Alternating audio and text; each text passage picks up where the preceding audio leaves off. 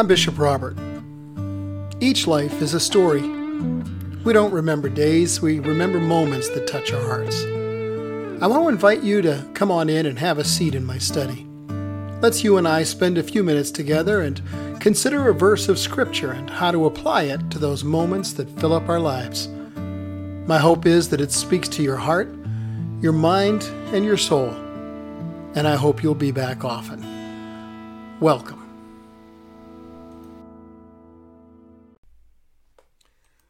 What's the most important appointment you've had recently? Whoever you are, you've probably got some sort of a calendar to keep track of your various appointments. Now, some are routine, others not.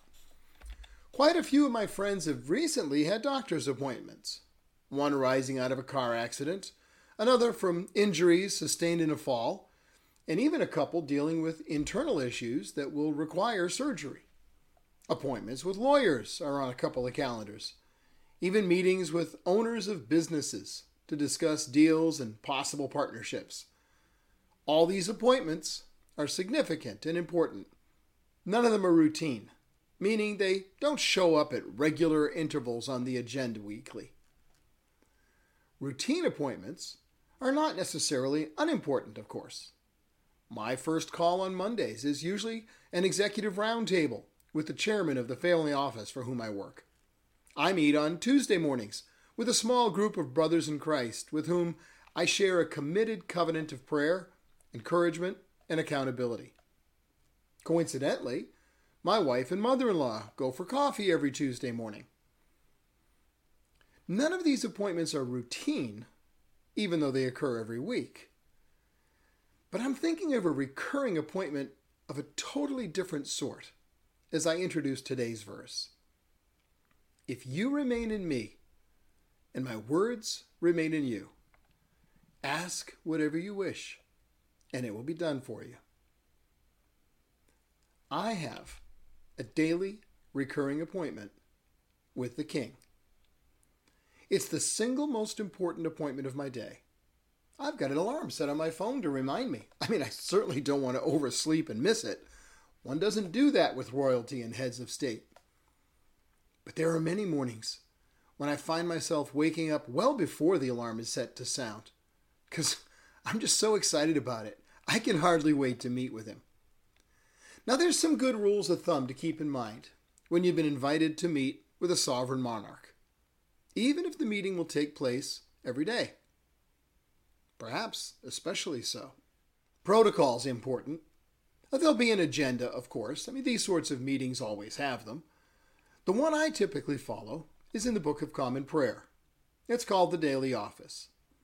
Its protocol begins with an examination of self and a confession and repentance of sin. And so it should.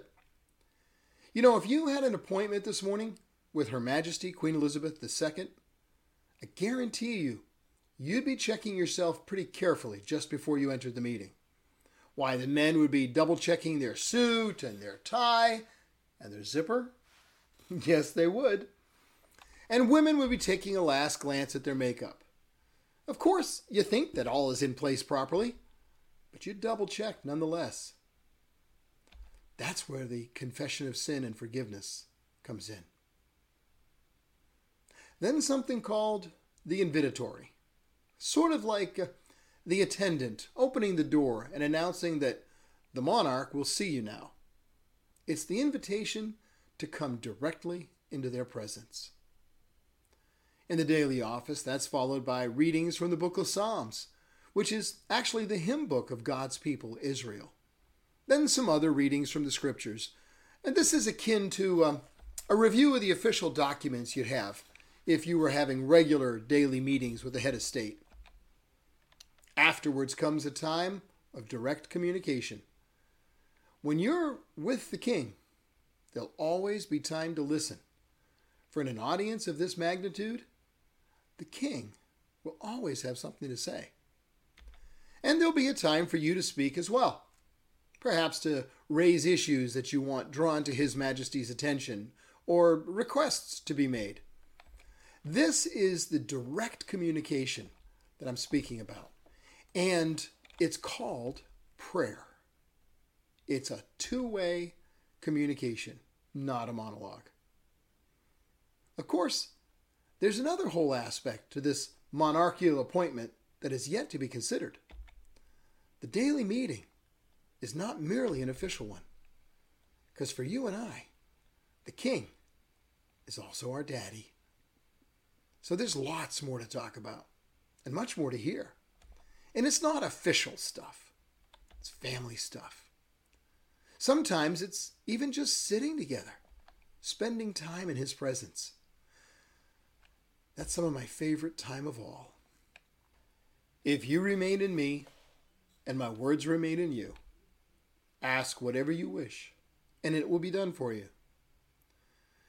The "it will be done for you" part comes next. But when you've been with the king, that can take some twists and turns.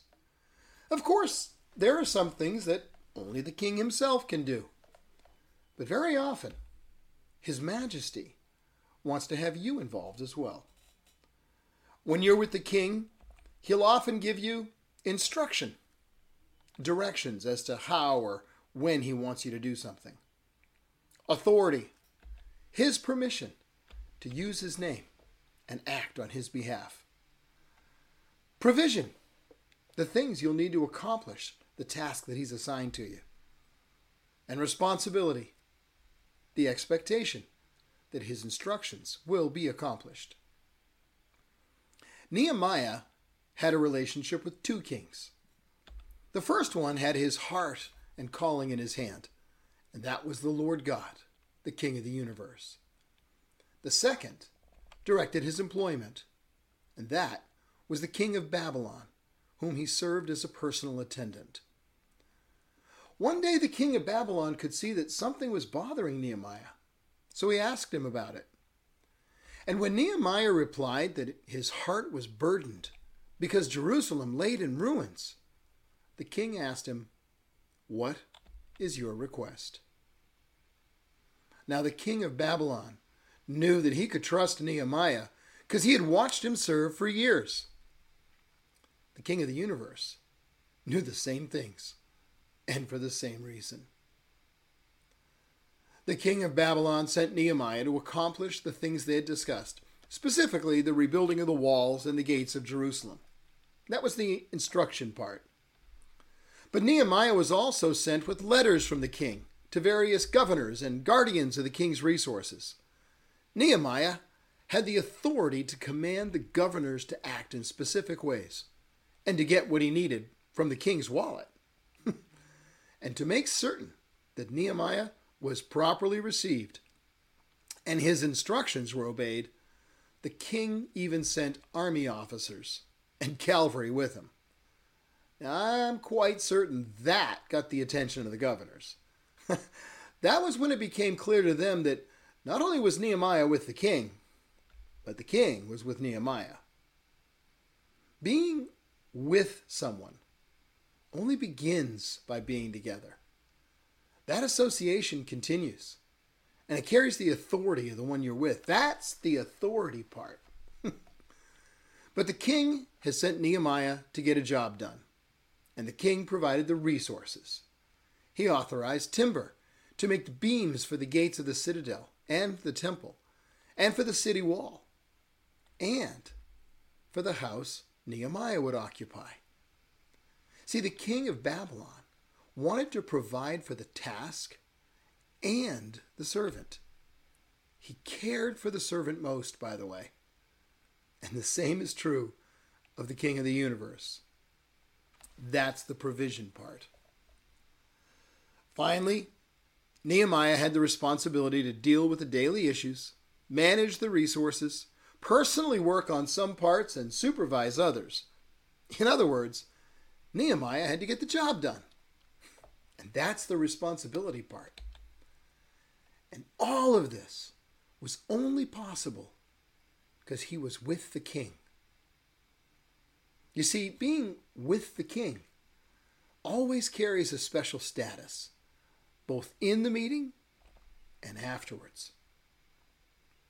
Hey, here's the best news of all. The king wants to meet with you. Now, you may be enjoying these readings or talks on a daily basis, and if that's the case, I'm pleased. But please don't let my time with the King replace your time with the King. That'd be a horrible mistake. Really? Hey, I've got some good news. His Majesty will see you now.